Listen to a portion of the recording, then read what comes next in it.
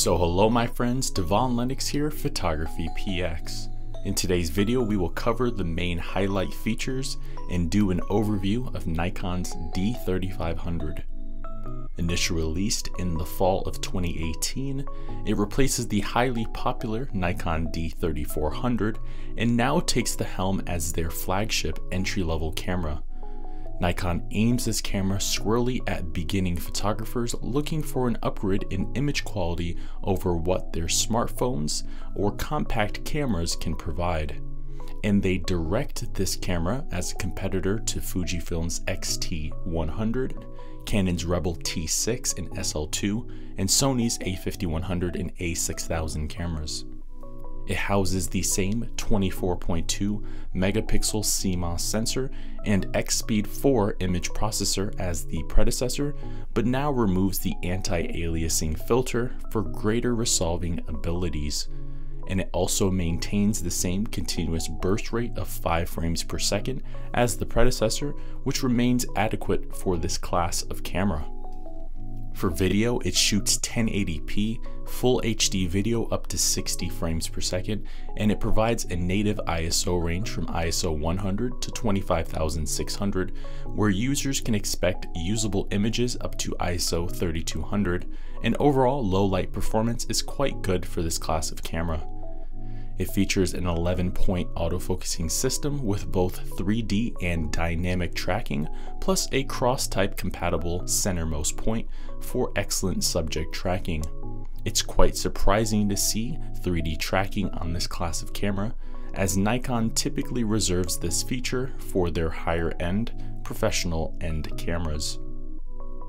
It uses the standard Nikon EN14A battery, which Nikon rates for an impressive 1550 shots per charge, a 30% improvement over the predecessor.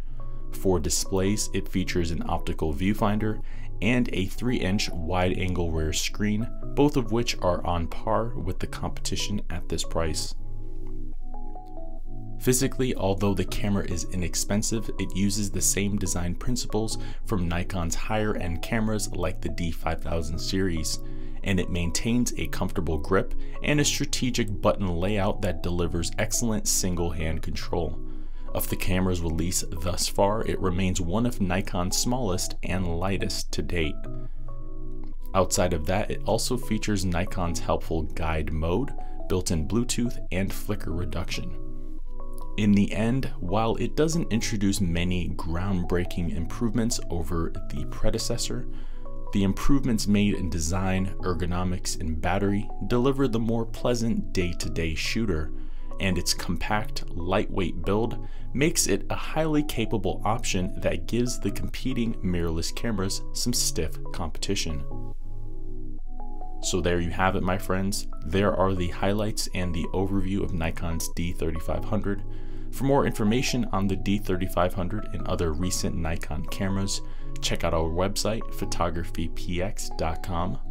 Go to our camera reviews page, then to the Nikon section, and there you will see a full detailed written review, as well as other reviews of recent cameras that may be of interest to you. I've been your host, Devon Lennox, photographypx.com. We will see you in the next video. Thank you for watching today's video. I hope you found the contents of today's video insightful and added value to you. If you're new here, please consider subscribing if you haven't done so already. Also, leave us a like and a comment in the description down below. Let us know if I overlooked something or I missed something covered in today's video. This is Devon Lennox. You know where to find us. Photography.